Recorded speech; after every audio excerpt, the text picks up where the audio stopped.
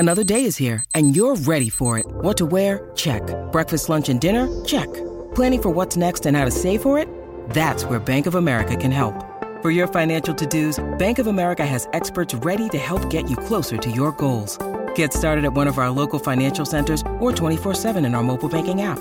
Find a location near you at bankofamerica.com/talktous. What would you like the power to do? Mobile banking requires downloading the app and is only available for select devices. Message and data rates may apply. Bank of America N.A., member FDIC. Hello and welcome to the Transfer Window, the podcast that brings you the news before it becomes news, as well as insight and analysis into all the big talking points in football.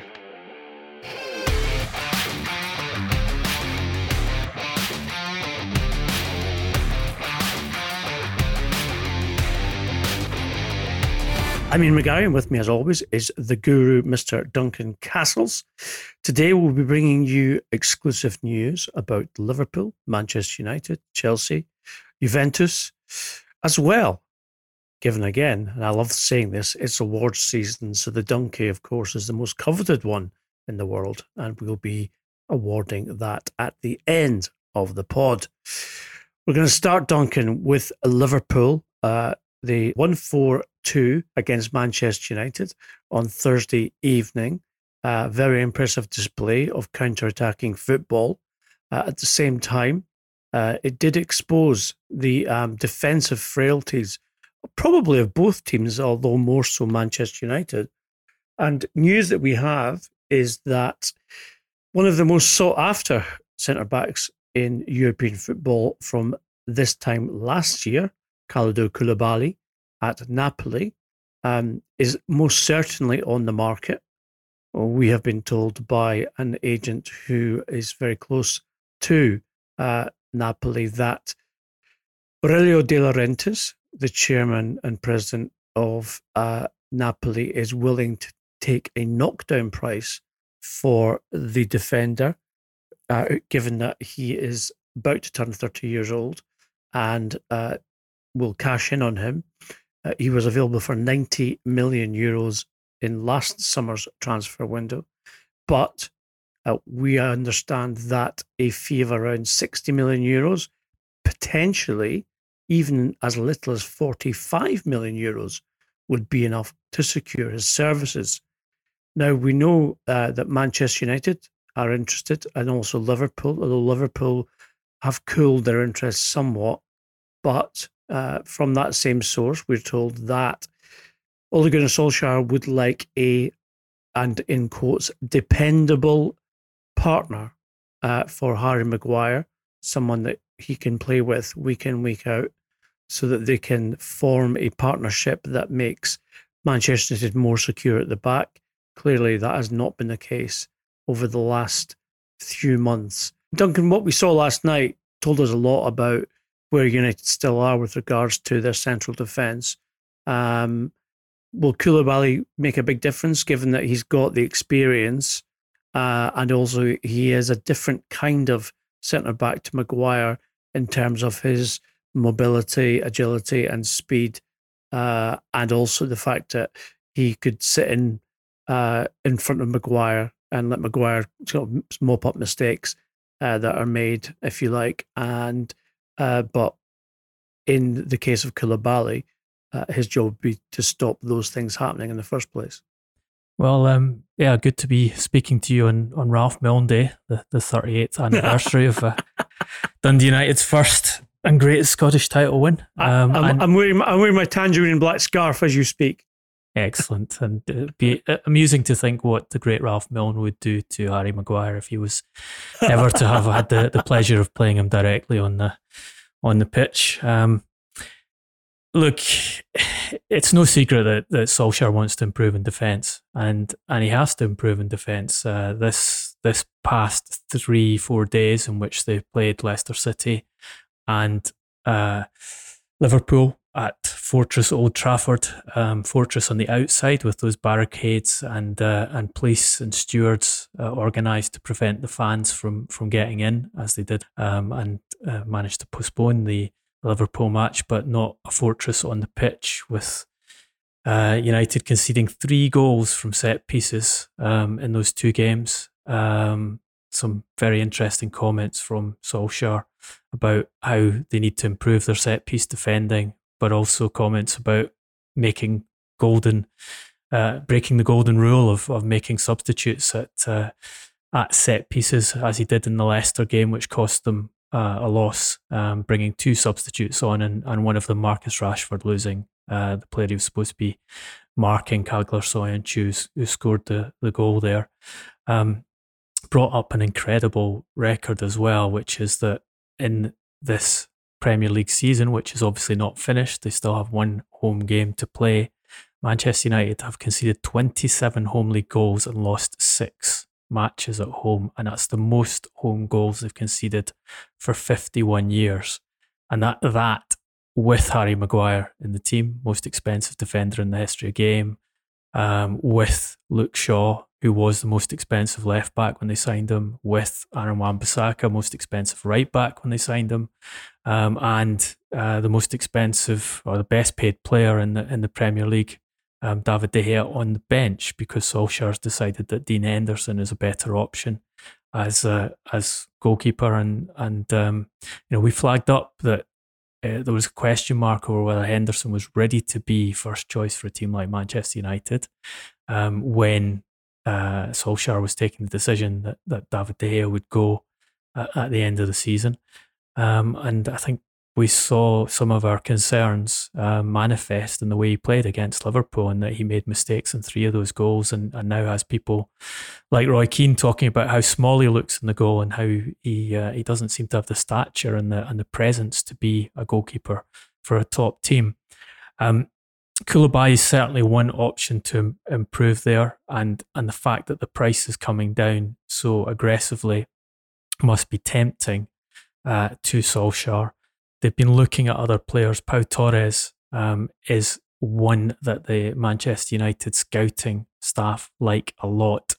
Very elegant defender, very good on the ball, very comfortable with the ball at his feet. The question mark, I think, over Torres is how he would fit into the Premier League. He's not great on physical duels, and I think placing him into Manchester United defence, into Premier League defence, into a defence which has been so appalling in set pieces and costing United so many points and goals in set pieces, would be a risk. There's also an alternative there, is kind of the opposite, which is Sven Botman at Lille, who I think will almost certainly be sold this summer, because Lille badly need to raise cash, and he has been outstanding for them in his debut season in French football. They can win the French league this weekend. They're in position with 2 games left to win it. Botman was signed for an initial €8 million from Ajax in the summer. He has at points in this season statistically been the best in the top 5 leagues in Europe in duels.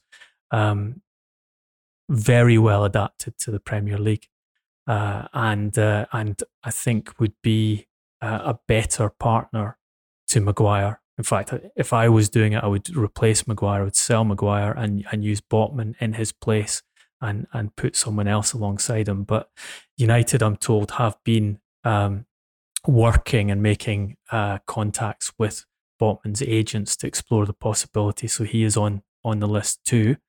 They have, of course, given Eric Bailly that new contract. So there is the possibility for the Glazers to say, you now have enough resource in central defence, having extended Bailly's contract. You're going to have to work with what you've got. And it's going to be an interesting test of Solskjaer's power in the transfer market. He has the recruitment system has been shaped in a way where he gets to make the calls on what positions they recruit in. He gets to recommend certain players. The scouting staff and the technical department will kind of also veto his decisions, and they are, of course, mandated to come up with a list of names to fit the positions that Solskjaer wants players in. Solskjaer has a veto over anyone that they would recommend as a signing if he doesn't fancy them. Ultimately, as it has been at Manchester United since the Glazers took control of the club, everything has to be signed off by the Glazers. So it doesn't, well, Solskjaer has a lot of power here and can push get a centre back in and can say, let's go for a top quality signing, a finished product like Koulibaly, or let's go for one of the best young centre backs like Botman. The Glazers will have to approve it and say, yes, we're going to give X million of our budget in that area, and also let you reinforce in the other areas of the team where you want new players this summer. You suggested selling Harry Maguire there, Duncan. I would say good luck with that. First of all, if you're Manchester United and you want to get rid of him. However, it is the case that they do need to strengthen defence. We know that. And even your dogs are agreeing with us, as I hear them telling us in the background. Is that Luggy celebrating Ralph Milne Day? No, it's one of the neighbourhood dogs. Oh, is it? Must be a Dundee fan complaining about Ralph Milne Day. Reservoir dogs, neighbourhood dogs. Very good. It's certainly the case that what we saw against Liverpool with Manchester United, that once again they illustrated the inconsistency of performance this season. However, I thought this week, and you may or may not agree with me, but going into this week's fixtures, I looked at them and thought to myself, okay, so we've got Chelsea in an FA Cup final and a Champions League final. We've got Leicester City in an FA Cup final. And we've got, they're playing, so Arsenal are playing Chelsea. We've got Liverpool playing Manchester United and Leicester City as well. And if I were a betting man, which everyone knows I'm not, I would have put money on 3 away victories in those games. And true enough, that's exactly what happened. Because in my experience of dealing with footballers, when you have a massive game coming up where you can actually win silverware and get your medal, etc., you just lose 10%. You don't want to get injured. You don't want to get into tackles as the way you would do. Otherwise, you play the game at a tempo and intensity which is maybe 15 to 20% less than you would normally do. So now it's easy, of course, for me to say that after the results come in, but it certainly is the case that these are the kind of situations which occur. I remember speaking to Michel Platini many years ago, and him telling me that when there was a tournament in the summer, and when he played at Juventus, he and 2 or 3 other international players at Juventus would basically feign injury from March onwards in order to make sure that they were both injury-free and completely fit to play for their national teams in those tournaments, whether it be a European Championship or World Cup. And I did feel like I was watching games this week in which that was the case. Look, United have had this very tight schedule forced upon them by the Glazers out protest and having to play Leicester City and Liverpool at Old Trafford in the space of 3 days. And Solskjaer, I think he was entirely within his rights to do this, made a lot of changes for the Leicester City game, played a weaker squad to try and protect his players and try and avoid injuries, with the aim of finishing as high. I mean, he's stated that he wants to get as close to Manchester City as possible. He wants to secure second place, and obviously to try and win the Europa League. That's the key prize for him, is to finally end his long trophy drought and end Manchester United's 3-year trophy drought, the longest that they've suffered for over 30 years, by winning the Europa League, the competition he's got into because they failed to get through their Champions League group. It's kind of the default prize, but it is a very important psychological prize to them. So yeah, you can always come up with excuses and reasons why things went wrong. I think the take-home message for me in the way they're losing goals, and this has been a consistent theme of his time in charge of the club, is he's been in charge now for over 2.5 years, and he's still complaining about their set-piece defending. and still coming out after a game saying it's disappointing, that's a set situation that we don't defend well enough, and that's something we'll have to work on because we've conceded too many goals on it, and saying we'll brush up on the details, and he thinks at least a third of goals probably are from set plays. Well, he knows all of this, and he hasn't been able to fix it after 2.5 years. He is in charge of setting out the defence. He has had ample resource put into that defence in terms of recruiting players he wants to go and make them more defensively solid. He has, by his own words, the best selection of goalkeepers available to any manager in Europe. And that's his statement. He's got the best problem anyone has to have over choosing between De Gea and Henderson. He's probably wrong in that, but that's his view. And certainly the expense that's been put into the goalkeeper selections that Manchester United have is larger than anyone's ever paid in wages for goalkeepers at a European football club. These are things that coaches can change. Set piece defending, organisation of defence is something where a coach can add value or take value away. And his case, the obvious demonstration is over the period that he's been in charge of the club, they have been weak at set pieces and continually weak. And he's raised the matter many times and he hasn't been able to fix it. So that, I think, is on him. And it's an example of where Manchester United are handicapping themselves by having a coach who is not of elite standard in charge of the team.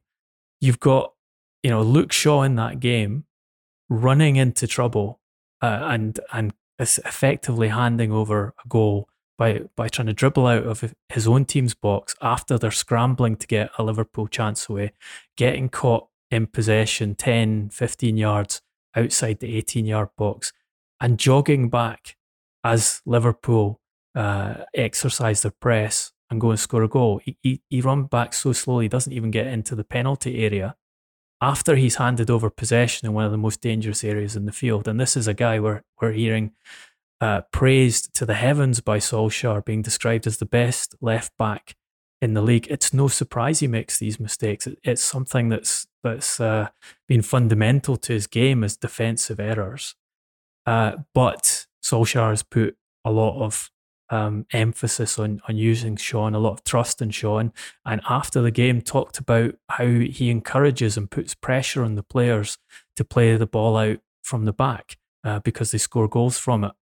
I think it's true, they do score goals from playing out from the back, but as people who are professional football coaches and analysts have said to me, if you watch the way Manchester United play from the back, they do not have a coherent plan of getting the ball from their own area up to the front line. It's very different from a Manchester City style of taking risks at the back and moving the opposition around. They look like a team who have been told, and this is what Solskjaer said himself, that they're under pressure to play from the back. So they've been told play it from the back as much as possible, but they haven't been coached into an efficient way of getting it from the back to create more chances than they concede and not handing over stupid goals like they did in that game. Again, that's on the coach. That's bad decision making from the guy you're paying the money to lead one of the most expensive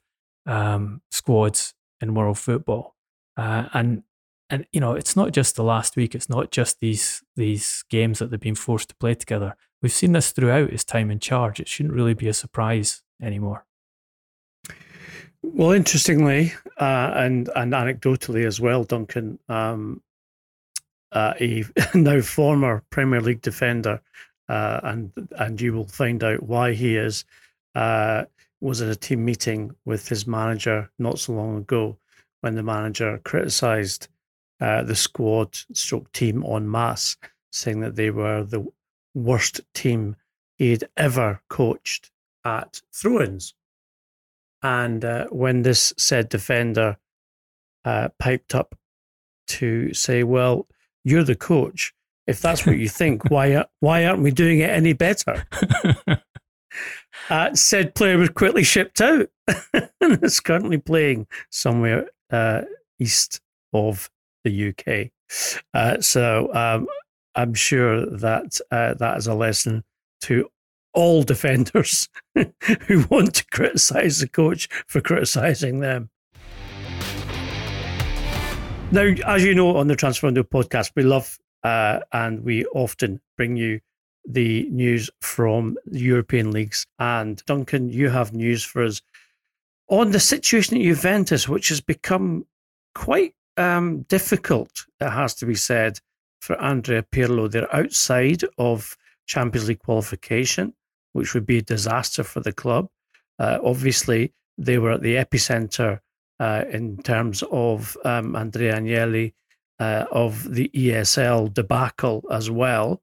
And now it looks like they could be changing coach. They could be, or need to, dump several players, and they need a coherent strategy with regards to recruitment this coming summer window. Yeah, they're in fifth place at present, a point behind Napoli. So they're fighting to get that Champions League money that they badly need because their finances are a mess, as well as their team being a mess. We flagged this up for you, I think a couple of months ago now, that they were considering making very radical changes, that the sports director, Fabio Paratici, would be dismissed, I think, at the end of his contract, that Pavel Nedved was also in danger of going, that Andrea Pirlo's job was in doubt as coach, and post the Super League debacle, that the Agnelli family were considering moving Andrea Agnelli out of his job as president at Juventus and moving him into another area of the business and replacing him with another member of the family. His cousin Alessandro Nasi is the most likely successor. I'm told that those plans are very much in place, that Paratici will definitely go now. A decision has been made on that, that they are talking to replacement candidates as sporting director, that Nedved will probably go out the door with Paratici, that new sports director will be handed basically total control over the sporting side of the club, will be allowed to recommend a choice of coach, and will be charged with overhauling the squad. There's not any budget to do that. It's going to be a case of raising money from the players that are there, and getting better players in. So it's going to be a hard task set ahead of him. And that Agnelli is likely to, as predicted, be shifted out and a new president brought in to work on the economic and commercial side of the club. So very radical changes there. Max Allegri, who Agnelli has been looking at to come back in as coach, I'm told has now decided that he will not return to Juventus. He doesn't want to be part of coming back to the club when there isn't a strong budget to work with, but especially going back to a club where he had succeeded in winning the Serie A title in multiple years. The contrast he feels would be too great, and the pressure and the expectation on him, where he wouldn't be given control of the recruitment side. He has, I'm told, an offer, proposal to take over at Napoli from Rino Gattuso, which he is interested in. He is waiting to see if the Real Madrid job opens up, if Zidane decides to leave or is shifted out of the club at the end of the season, and is hoping that if that happens, he will be asked to replace Zidane, given his good relationship with Florentino Perez, but I'm told he won't be going back to Juventus. Sports director, regular listeners to the pod will remember that in December we reported that Juventus were interested in hiring Luis Campos, who recently gave a very long interview to this podcast, which if you haven't heard, I definitely recommend anyone who's interested in football having a listen to. It's fascinating insight into the mind of someone who's probably got the greatest recruitment record in European football over the last 5-6 years. That interest, I'm told, has intensified, and he is a candidate to take over as sports director, although no final decision has been made on the change. Juventus will keep this under wraps until the end of the season. They're trying to keep the boat steady. They're hoping to get into the Champions League. And then they will make announcements on the changes at the club. Seems like yet another blow for effectively a rookie coach in Pirlo, if indeed he is replaced, and it looks likely that he will be obviously a legend of a player at the club and for his country, and someone who was promoted 1 week after being announced as the new under-23s coach at Juventus, and overly promoted, it seems, to the head coach of the first team. We've seen it happen with Frank Lampard at Chelsea, not necessarily a very similar situation, as Lampard had a year at Derby before going to Chelsea, but still probably a lesson in how you manage your career, as in, even though emotionally your heartstrings pull at you and say, take the job, that perhaps being a little bit more cautious in terms of how you progress would be a good idea. Well, we've talked about this before, that there's been a trend in world football to appoint former players as managers very early to top clubs. Lampard is one example. At least Frank Lampard did a year at Derby before getting the Chelsea job. But as we talked about in the podcast, when he accepted that job, he kind of knew it was too early for him, but he couldn't turn it down because of the opportunity and the promise that he would be given time, which of course was taken away from him at the first opportunity by Marino Granovskaya, which he should have known, because that's what Granovskaya and Chelsea have done their entire time. But heartstrings and emotions override sensible decisions sometimes. Mikel Arteta had been a coach, had been an assistant, but never managed before. You put him in charge of a huge club and the dimension of the job and the exposure he has without having any real practical training and ability to work through the issues of being a football manager at another club out of the media spotlight.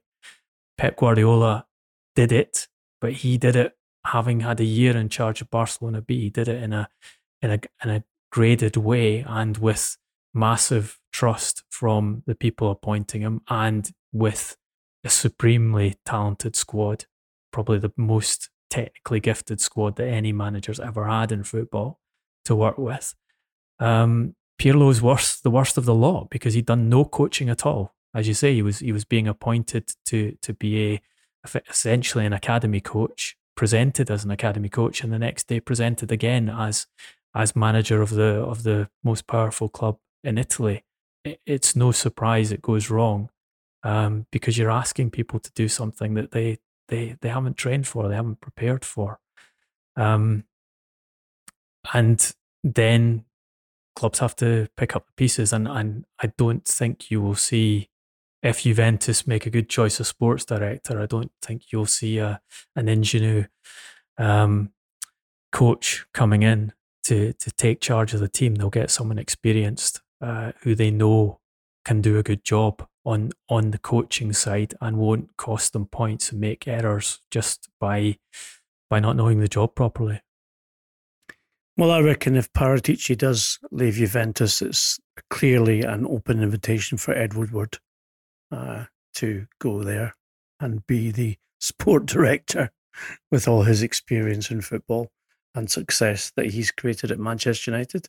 I'll tell you, just before we get off the subject, Juventus, I'll give you a quick bit of transfer news on them, and that's that they are looking at doing a deal to sign Pervis Estupiñán from Villarreal. 23-year-old Ecuador international, was a Watford player until the summer. Watford sold him to Villarreal for what was described on the official website, as for an initial fee of around £50 million, which is a phrase I've never seen used on an official website before. Obviously in line to play in the Europa League final against Manchester United, although Villarreal are quite heavily loaded with left backs, and he's been in and out of the team this season. To give you an idea where Juventus are in the market, they can't afford, I'm told, to do a straight cash deal, and are trying to do something creative by sending one or two players in the other direction to satisfy Villarreal and to help with their FFP budgeting. Pervis Estepinian is certainly a very interesting player. Duncan, you told me some time ago that he's a player who has a lot of natural ability, but needs coaching. So that will be interesting to see, indeed, if he does go to Juventus, how that works out for him. Before we head to the awards ceremony, which we love to do, obviously, on the second podcast of the week, a quick update on something that news that we brought you 2 weeks ago at Chelsea, which is that Tammy Abraham, who has not featured heavily under Big Tam Tuchel, as we like to call him, is open to leaving Chelsea, and Chelsea are open to allowing him to leave this summer. I'm told that the fee will not be prohibitive in terms of allowing the player to go. Obviously, he's an academy graduate at Stamford Bridge, and therefore anything that Chelsea get for his services is profit. And also, of course, we reported that Chelsea were in the market for a point striker in terms of this summer to augment what already is a fairly formidable front four formation with Werner, Havertz, Mason Mount, and then the point striker. But of course, as I said, Tuchel has been playing a false nine because he doesn't quite have the trust in Abraham, and he sees Olivier Giroud as someone who will probably leave this summer as well. So look out for Abraham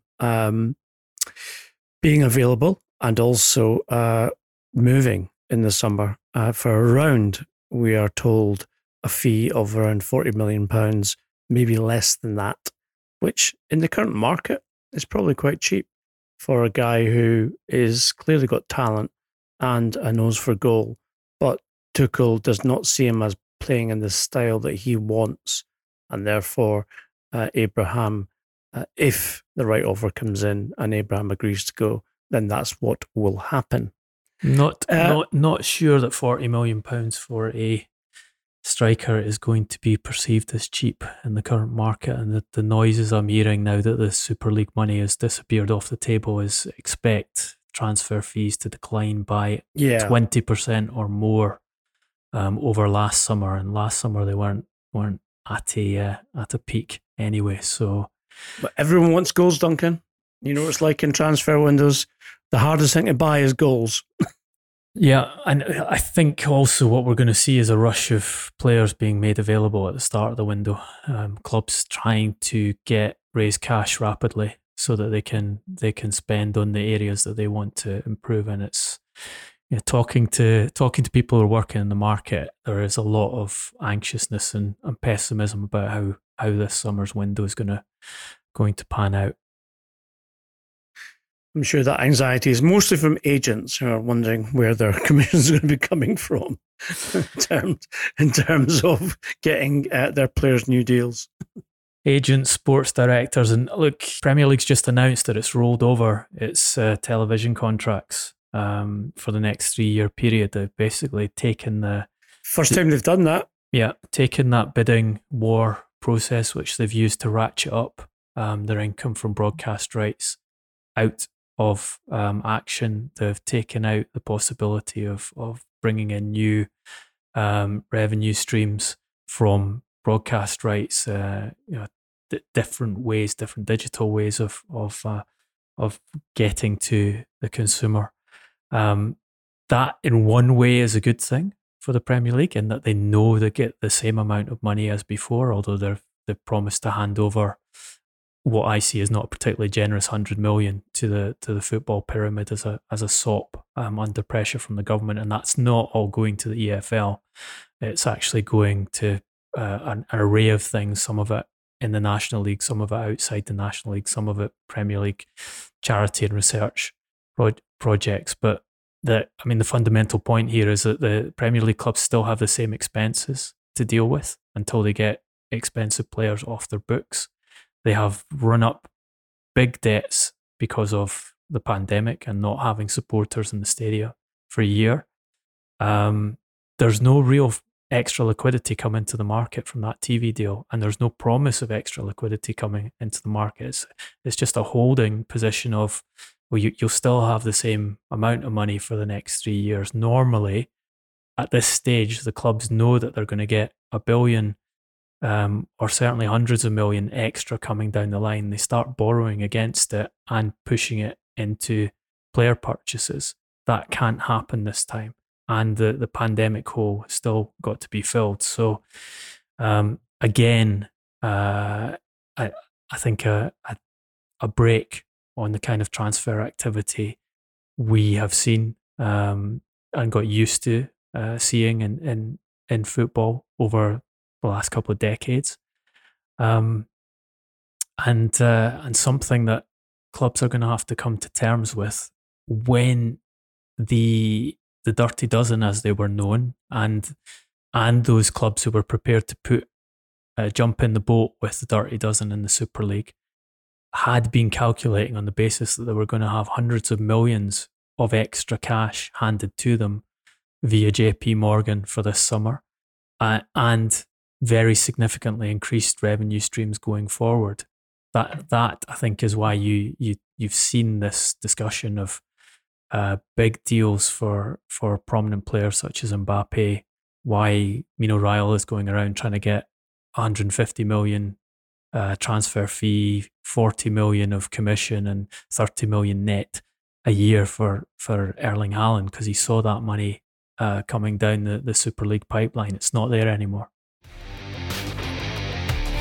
I'm sure some of you noticed Jack Whitehall presented the Brit Awards in the last week and made some very funny comments about some of the people who were nominated, etc., etc. And you'll also notice that I'm not Jack Whitehall. However, I am here to present the most prestigious award this week, which of course is the Donkey and the coveted golden statue, which brings with it the prestige of being the award winner of one of the most coveted trophies in world football.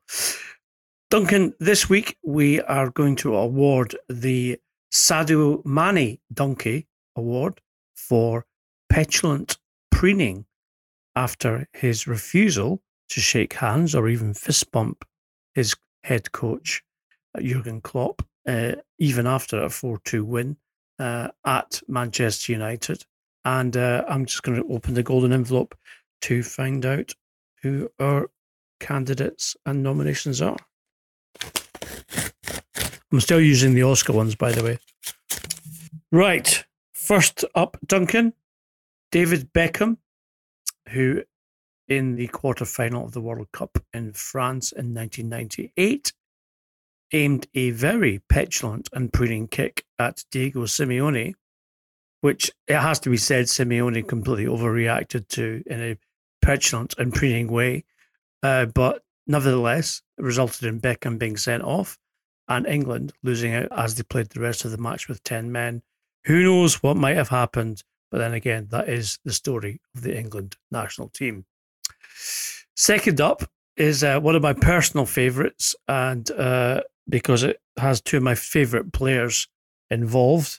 Paulo Di Canio, who disputed the taking of a penalty for West Ham with a very young Frank Lampard and literally tried to wrestle the ball out of his hands in a scene which I have witnessed at under sevens football, but not in professional football in the Premier League.